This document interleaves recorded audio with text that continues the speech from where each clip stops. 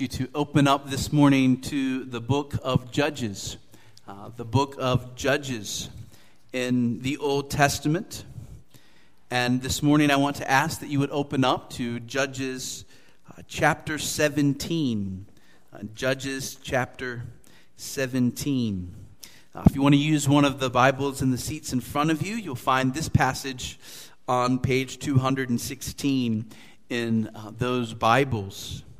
This morning we're taking a very brief hiatus from our study of the 10 plagues of Egypt. Many of our members being out of town, I did have some of them approach me, and I was grateful that they seemed to be enjoying our study of the plagues, and they said, would you please wait till the evening service so that we can be back? And so we're going to do that, and so that's why we're taking this brief break. So tonight we will pick back up with the fifth plague, which I'm calling the plague of dead meat. So as I thought about what we might study this morning, I couldn't help but reflect on what seems to be happening in the culture around us. I don't have to tell you that our society has changed rapidly in just the past few years, and indeed in just the past few months. People's ideas are changing, people's ways of thinking are changing, people's convictions are changing. And in large part, the momentum is not moving towards faith in God or towards biblical truth, but away from these things. Our society seems to be moving further into moral confusion. The moral standards of the past are being knocked over one after another like pins on a bowling lane, or better, like a game of Jenga, where we see different moral standards being removed from the structure of our society. And the question is, how long will it stand? An example of that would be the fall of the Roman Empire. As we saw moral standards dissipate in that empire until it fell. Now, of course, there are many in our culture who would say that I'm very wrong about my assessment. Some would say, no, Justin, America isn't losing her moral standards. We're just replacing outdated, old-fashioned standards with newer and better ones. So, for example, in this new American society, tolerance is the new morality. Acceptance of others unconditionally is said to be the new principle. The new moral no-nos are discrimination and judgmentalism. The problem is, these new standards will not hold. When the governor of Indiana backed down just a few weeks ago in the face of public pressure and declared that his state would not practice any form of discrimination, he was saying something utterly ridiculous. Discrimination is something that we all practice at various times. There are times when not discriminating is to be foolish or even immoral. Do we not discriminate in who we allow our children to be left alone with? Do we not discriminate in who we will allow into this pulpit to preach? Do we not discriminate in who we allow to even run for public office as a country? We do. Sometimes discrimination is wrong and immoral. And sometimes discrimination is absolutely right and necessary. The same goes for tolerance, this new buzzword, tolerance. There is a time for tolerance, and there is a time for intolerance. It is not good or right or loving to tolerate someone who is actively doing harm to other people. Would any of us say that we should have tolerated Hitler and his views and beliefs and actions? So you see, the problem with the new moral standards in our society is that they are hypocritical. They are called upon at random times, but not called upon at other times. So, for example, our culture says we should not discriminate, and therefore we must affirm gay marriage. But then we're continuing to discriminate against polygamists. So if we're going to be true to our new morals, we must also affirm polygamous marriage.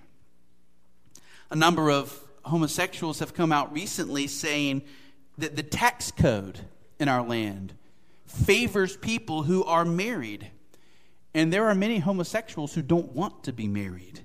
They see marriage as an outdated institution, a relic of the past. And they believe that because they have that belief, the tax code is punishing them. And they and their partners are being treated as second-class citizens. And therefore, as one recent editorial opined, the only way to be truly tolerant and non-discriminating in our society is that all traces of marriage must be removed from the legal system and the tax code of our land.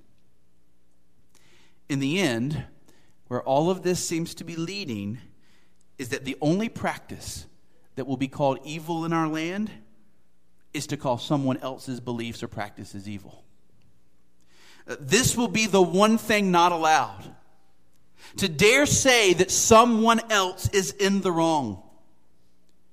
In the new morality, everyone must be allowed to make whatever choices they choose, and we must celebrate their right to do so. There is no right and wrong, and to say so is to be wrong. That's the moral confusion of our culture.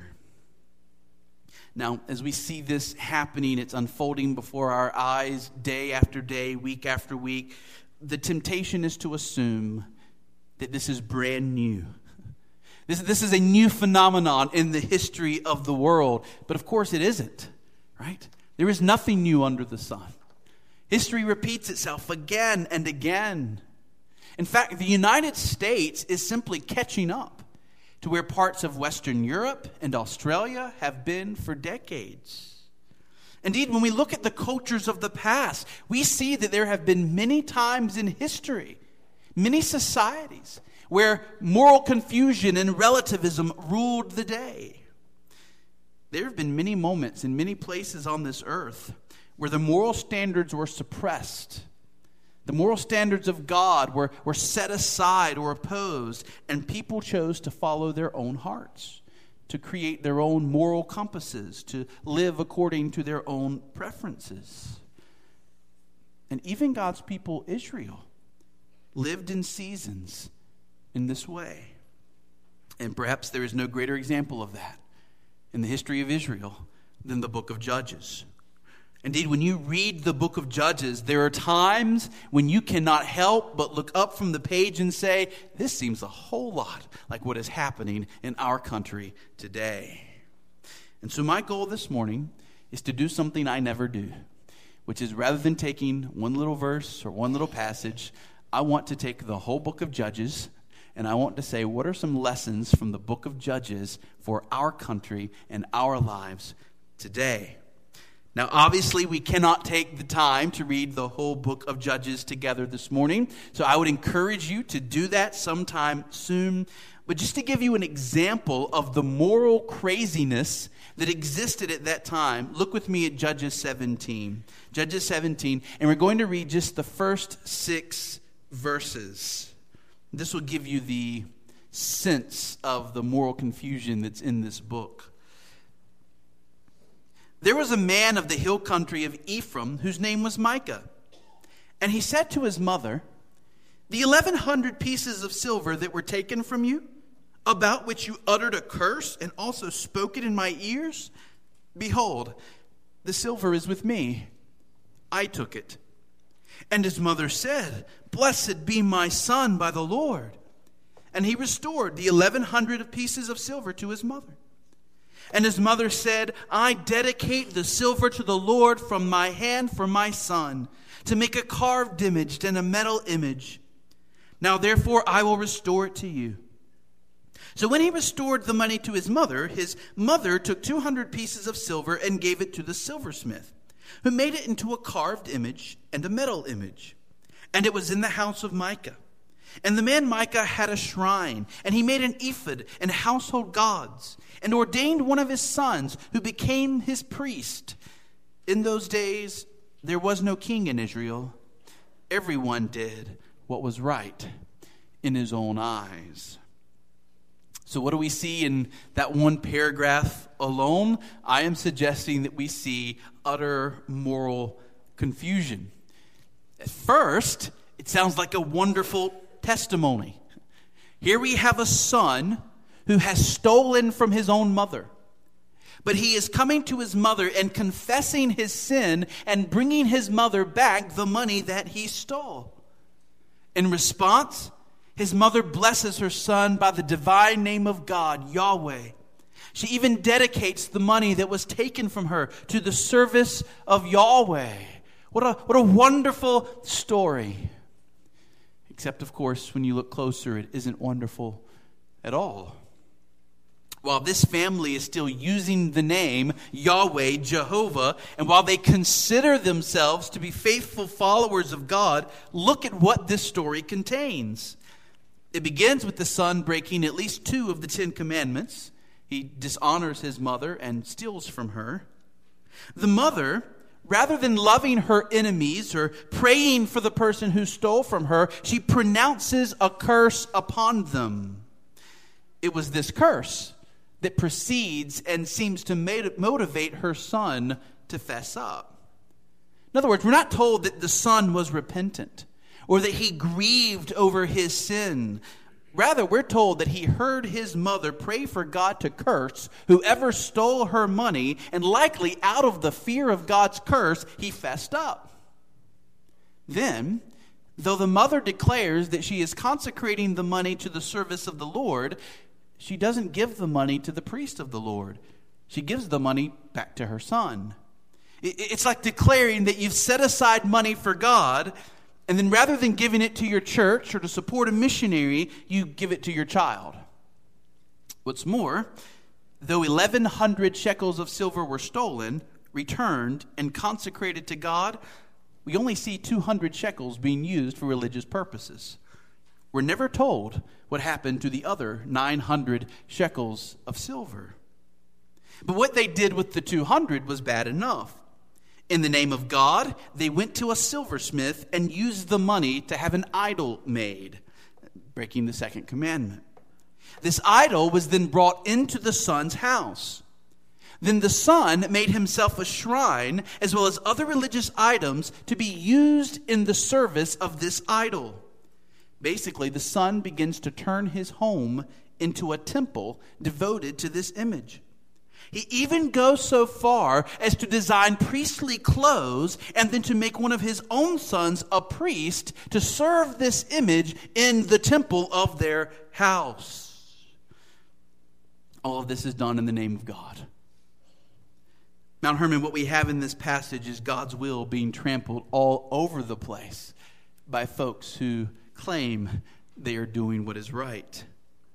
How do we explain this? The last verse tells us these folks were doing whatever seemed right in their own eyes.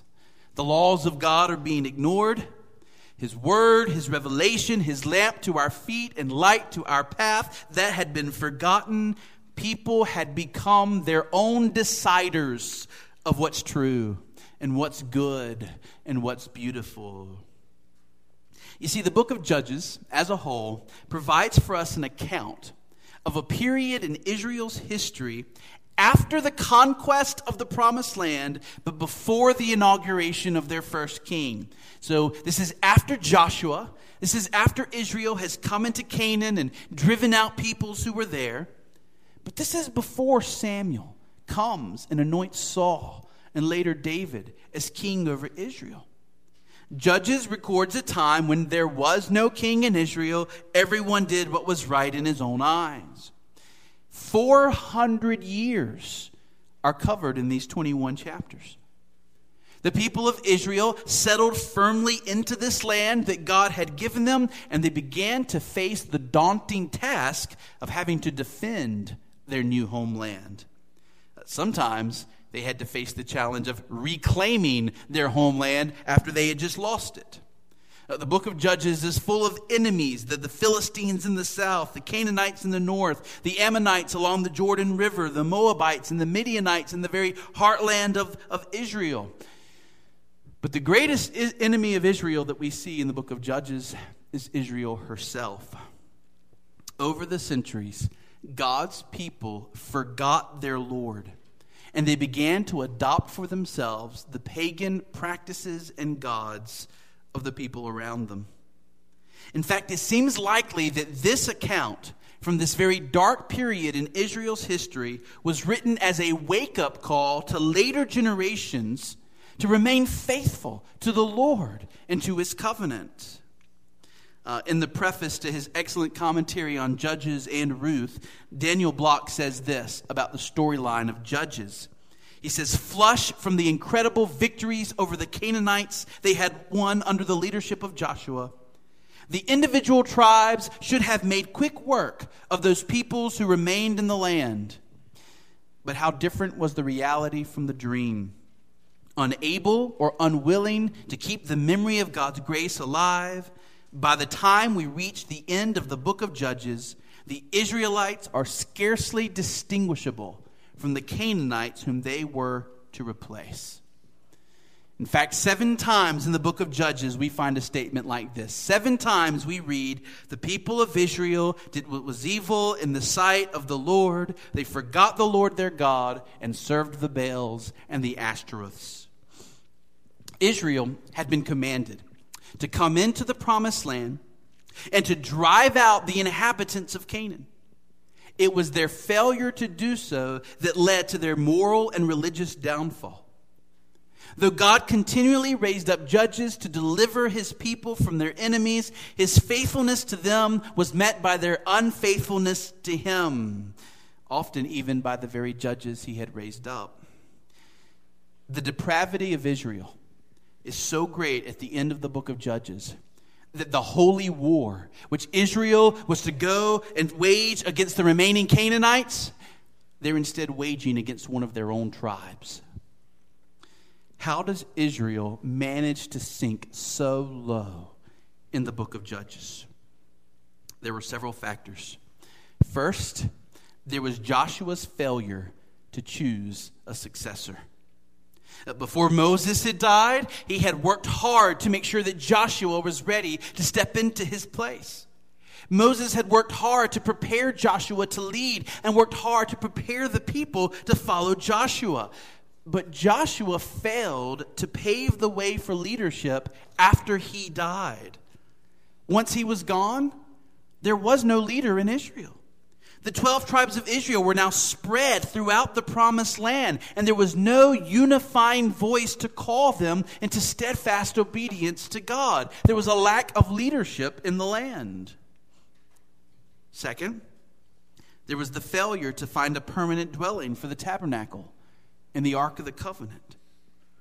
Remember, when Israel was traveling through the wilderness, you had 3 camps here and 3 camps here and 3 camps here and 3 camps here. And what was at the very center of the Israelite camp? It was the special presence of God in the tabernacle.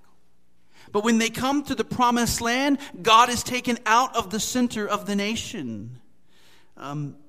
It's almost as if the people of Israel kind of forgot about the tabernacle and the Ark of the Covenant. Their concern for keeping their covenant with God seems to have just gone out the window. The tabernacle was placed at Shiloh. Most of the nation pays almost no attention to it.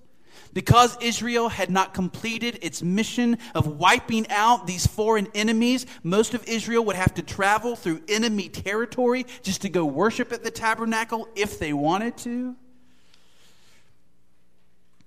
And then third, the establishment of local places of worship often included adopting nearby altars and shrines that had been associated with pagan gods and sanctifying them for the use of the worship of Yahweh. In other words, the people of Israel would come to these shrines that had been made to Baal, shrines that had been made to Asherah, and they said, well, we're now going to make these shrines to Yahweh. But guess what they did? They took the same practices that had been involved in the worship of Baal or the worship of Asherah, and they just Christianized them. That's what we would call it today, right? how easy it is for God's people to bring the ideas and practices of an ungodly culture into the worship of God itself. How easy, and I think this is so evident in our day, where we've simply taken things out of the entertainment industry, Christianized them, and brought them into the churches in the worship of God. For Israelites in the book of Judges, this eventually went so far that they decided that they would worship entirely different gods. Of particular prominence was the god El, who was somewhat similar to the later Greek god Zeus, and he was considered the head of the pantheon of the Canaanite gods. Even more notable was the god Baal, the storm god, credited with the power of releasing or withholding rain for the crops. It would be really hard for these Israelite farmers not to give in to the temptation to cry out to Baal when their crops weren't growing and when the rain wasn't coming. The powerlessness of these false deities is illustrated by God's stinging reproach of Israel when they called out to him from under Philistine and Ammonite persecution. So this is the nature of things, right? When things are going well, we kind of forget about God, but suddenly we're in a moment of crisis, and what do? Oh, God, let's call out to him. So in Judges 10, the people of Israel are in one of those crisis moments, right? The Ammonites are here, the Philistines are here, and they're under that persecution, and so they cry out to God, God, save us. And God replies, Judges 10, did I not save you from the Egyptians and from the Amorites, from the Ammonites and from the Philistines? The Sidonians also, and the Amalekites and the Maonites oppressed you, and you cried out to me, and I saved you out of their hand. Yet you have forsaken me and served other gods. Therefore, I will save you no more. Go and cry out to the gods whom you have chosen. Let them save you in your time of distress. Unlike the gods of Canaan, the Lord, Yahweh, did not allow allegiance to him to be shared with any other deity. To quote Daniel Block again, whereas other ancient Near Eastern divinities tolerated the simultaneous worship of other gods, Yahweh demanded exclusive and total devotion from his subjects. This strict command caused the remnant of faithful Israelites to seem narrow-minded and out of touch with their world. What? You only worship one God? How weird. That was narrow-minded in their day. That was strange. The truth that there was only one God was rarely accepted and rarely believed. And then finally, in our list of what went wrong in the book of Judges, we have to include this. Completely disregarding the commands of Moses in Deuteronomy, the people of Israel did not diligently teach their children the words and the deeds of Yahweh. The people of Israel did not pass down to each generation reverence for God, fear of God, faith in God, love for God. Rather, after Joshua's generation died out, we read in Judges 2, verse 10, there arose another generation after them who did not know the Lord or the work that he had done for Israel. With each generation being further removed from the knowledge of God and his word, the people of Israel became more and more corrupt and immoral. Is this not what is happening in our culture today? There was a time when most people in America had quite a bit of knowledge of the Word of God. That time has passed. Most people, if you were to go around and ask people in this day, most people today can't even tell you the Ten Commandments, right? Biblical literacy, knowledge of God, knowledge of who he is, it's being lost. And as each generation goes further and further and further away from the knowledge of God, greater and greater moral confusion and chaos will result. Okay, so what about these men who were called judges, right? That's the name of the book, Judges. So who are these men that God raised up as judges? It's important to note that in this book, the judges of Israel are not judges in the traditional sense of the word. So I had jury duty a couple of weeks ago, and I was in the courtroom, and there was the all stand in honor of the judge, and the judge comes out, and she hit her gavel, and we all seated, right? And she was there to hear the case and to make sure that the law was being properly applied in the case at hand. That is not the kind of judge that the book of Judges has in view. The Hebrew word translated judges refers to a ruler, a governor, or someone who exercises leadership. And in the case of the book of Judges, the judges were persons raised up by the Spirit of God to deliver the people of Israel from an enemy. So if you read the book, you'll notice every one of these guys gets raised up when Israel is under attack from an enemy, and they are to lead the way in rescuing Israel. Most of these judges exercised great faith and might in their capacity as deliverers. But to be honest, most of them showed little moral aptitude as leaders. They were deliverers raised up by God in times of need, but they were seldom good at governing. Also, some of these judges probably reigned simultaneously, as they tended to be more regional rather than national. They tended to be more local rather than over a kingdom. Now, the stories of the judges of Israel run in a fairly consistent cycle that is outlined in Judges 2:18 and 19. And here's how it works. First, the people of Israel forsake God. They forsake God. Second, they are delivered into the hands of their enemies. Third, under the persecution or hostility, they cry out to God for deliverance. Fourth, God raises up a deliverer to rescue them. And fifth, there's a period of peace in the land. And then it starts all over. The people forsake God. They're given over to an enemy. They cry out for a deliverer. God raises up a judge. They're delivered. There's a period of peace. And then the whole cycle starts again and again and again and again until the time you get to Samson and you think, we've seen this over and over and over. Who were the judges? I'm just going to mention a few, not going to go through all of them. This will help you get the sense of the book. First, there was a man named Othniel. So everybody say Othniel. Othniel. Having forsaken God to worship pagan deities, the people of Israel are given over to the Mesopotamians. So for 8 years, Israel is under bondage to the Mesopotamians. The Israelites cry out to God for a savior. He sends the judge Othniel, and he leads in a military defeat of the Mesopotamians. And after that, there's peace for 40 years. His story receives a whole 5 verses in the book of Judges. Then there is Ehud. He is one of the most intriguing and macabre stories in the whole book of Judges. It begins with this Moabite king, Eglon, capturing a substantial portion of the Israelite heartland, including the city of Jericho. And Ehud is sent to Eglon to carry the tribute that is required of Israel.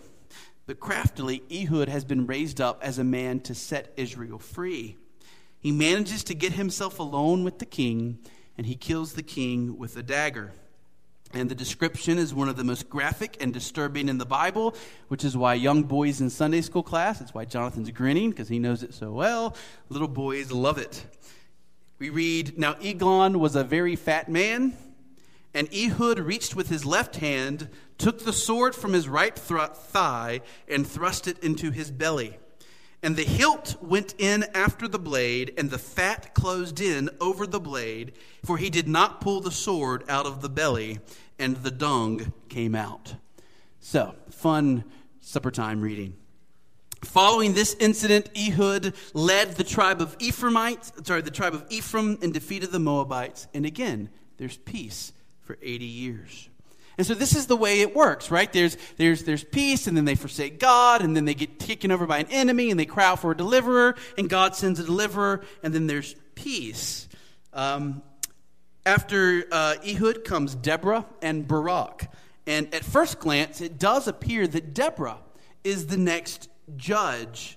The people of God have been given into the hands of a man named Jabin. He's a Canaanite king. The people are crying out to God for deliverance. And the story introduces us to this woman who is judging Israel in the sense that we normally think of. She really is a judge like we think of a judge. She's called a prophetess. She's actually not called a judge. She's called a prophetess. Now, Deborah, a prophetess, was judging Israel at that time. She would sit under the palm of Deborah between Ramah and Bethel in the hill country of Ephraim, and the people of Israel would come to her for judgment. There are problems with identifying Deborah as a judge. Remember, the term judge in this book is someone who is raised up by God to mightily deliver his people from an enemy. So in the story, it's actually Barak, not Deborah, who leads the armies into battle and delivers the people. And that's why in 1 Samuel 12, as well as the Hall of Faith, Hebrews 11, it's Barak's name that is remembered as the hero alongside the other judges. It was into Barak's hand that the Lord said he would deliver the army of Jabin. But the passage does refer to Deborah as a prophetess, and that's substantial, because it meant that this woman had a responsibility even greater than those judges who was raised up. She spoke for the Lord. She represented the Lord to his people. Her judging was part of her role as a prophetess rather than as a deliverer. Well, I won't continue going through all the judges. Let me just mention the two most famous, Gideon and Samson. Gideon, also called Jerubbaal, he was a reluctant judge, to say the least. He was raised up by God to deliver his people from the Midianites. And among the most memorable stories in the whole book of Judges is Gideon's use of the woolen fleece to test God, right? God, are you really speaking to me? Or there's also the account of him defeating the Midianites with 300 men with torches and empty jars and trumpets. The problem is, after Gideon wonderfully saves God's people, the rest of his life is not so heroic. Gideon dishonored God by setting himself up as a ruler, very similar to the rulers of the Canaanites. He took for himself a large harem, fathered 70 sons and assumedly many, many daughters. He took a Canaanite concubine to himself. The evil life of his son Abimelech speaks to the wickedness of Gideon's own life before he died. He was not a good ruler. And then there was Samson. Perhaps the most famous of the judges, the Nazarite Samson was raised up by God to save his people from the Philistines. And just as Israel's continuation to adopt pagan practices and pagan beliefs led to God removing his blessing from them, so Samson's story is one in which he's constantly being tempted to get attached to foreign pagan women. And each time he would get attached to these pagan women, the blessing of God would be removed from him. There's a very interesting way in which Samson's life is a picture of the nation of Israel as a whole. Next time you read the story of Samson, read it that way. Think about Samson as a real historical person, but in God's providence, his life is a picture of what's been happening to Israel as a whole. Samson's story ends in that remarkable act in which he returns to the Lord. He receives that last blessing of strength in which he brought down the whole temple and the pillars upon the Philistines at the expense of his life. So hopefully all of those things are at least a reminder to you about the book of Judges, what the book of Judges is about, the sense of it, the feel of it. Now let me close with the lessons that we should draw from the book of Judges for our time today. Because the truth is, there is much in this book that present-day Christians need to take note of. Just as Israel was Canaanized in Canaan, we're seeing Christianity secularized today. If we are truthful with ourselves, we recognize that we have the same tendency towards compromising God's commands and accommodating the ways of the world. It's very apparent in the book of Judges, and it's very apparent in our own lives. So I'm just going to mention, I don't have time to elaborate on them. I'm just going to mention briefly 6 lessons from the book of Judges for us. Take these lessons home, flesh them out more deeply with your family or in conversation with other people, and see if you can figure out how to apply them well in your own life. So here they are. Number 1, we learned that we are not to compromise on God's call to holiness. We are not to compromise on God's call to holiness. Israel's failure to drive the Canaanites out of their land led to their downfall. And our failure to wage war against any and all the sin in our lives can be ours. God called Israel to cleanse the land, but Israel only pursued a partial cleansing. When God calls us to be holy, He doesn't call us to be partially holy. He doesn't say, stop lying, but keep lusting. Lose your gluttony, but keep your greed. No, God calls His people through faith in Jesus Christ to love all that is good and to pursue all that is good and to hate all that is evil and to cast away all that is evil. The call to be holy is a call to be holy as God is holy, not settling for half measures, not settling for half-hearted striving. Israel only partly purified the land, and it led to their downfall. Second, our lives and our churches must be devoted to following the revealed Word of God. We must not be a people who do what is right in our own eyes, but who do what is right in the eyes of the Lord. We must not create our own moral compasses. We must not buy into the follow your own heart mantra. There is one true lighthouse that can guide us in the way that is safe and leads to blessedness, and it is the Word of God. We must cherish God's Word, trust God's Word, treasure it, know it more deeply than any other book. It was the loss of the Word of God that caused so much trouble for Israel. Third, we must be careful to pass the truths of God to the generation that comes after us. We must be faithful to pass the truths of God to the generation that comes after us. We must not assume that our children will get what they need from a Sunday school class that they attend once a week. And how thankful we are for our Sunday school classes. But we must love God ourselves. We must cherish our own time with God, and then we must overflow into the lives of our children.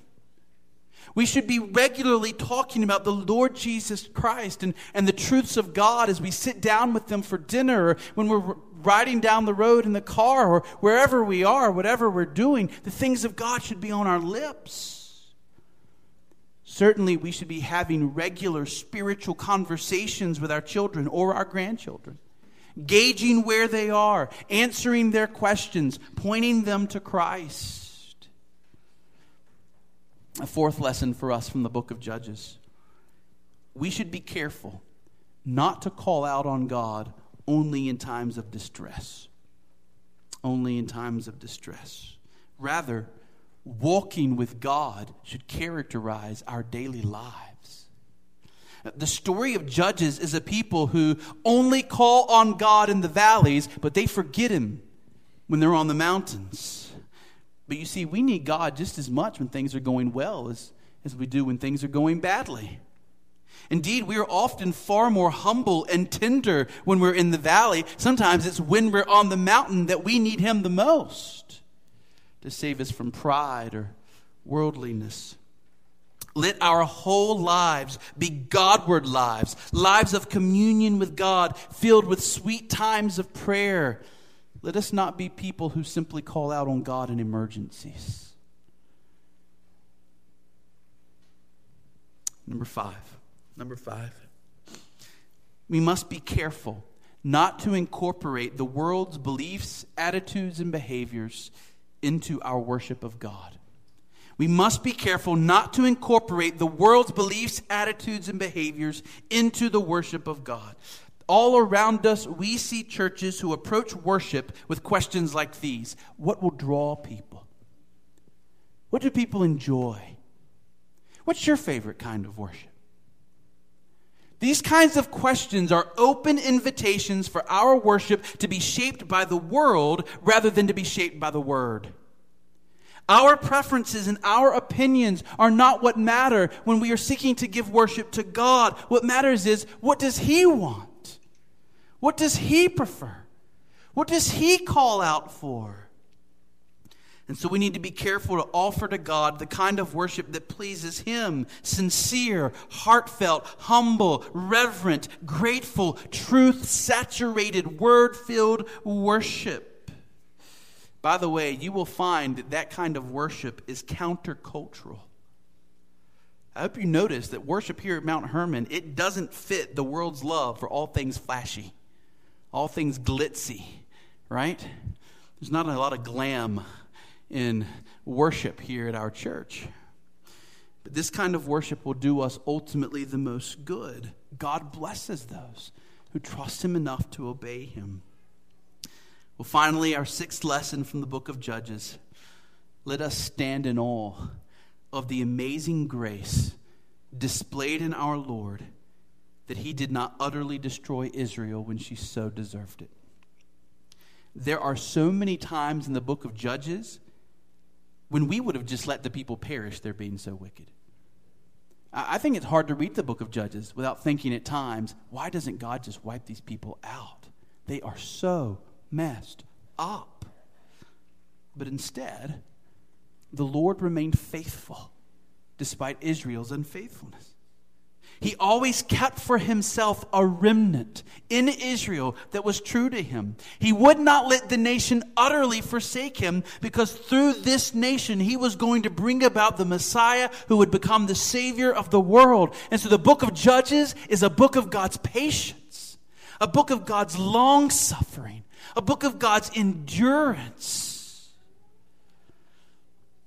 Friends, our sins may be great, God's grace is greater still.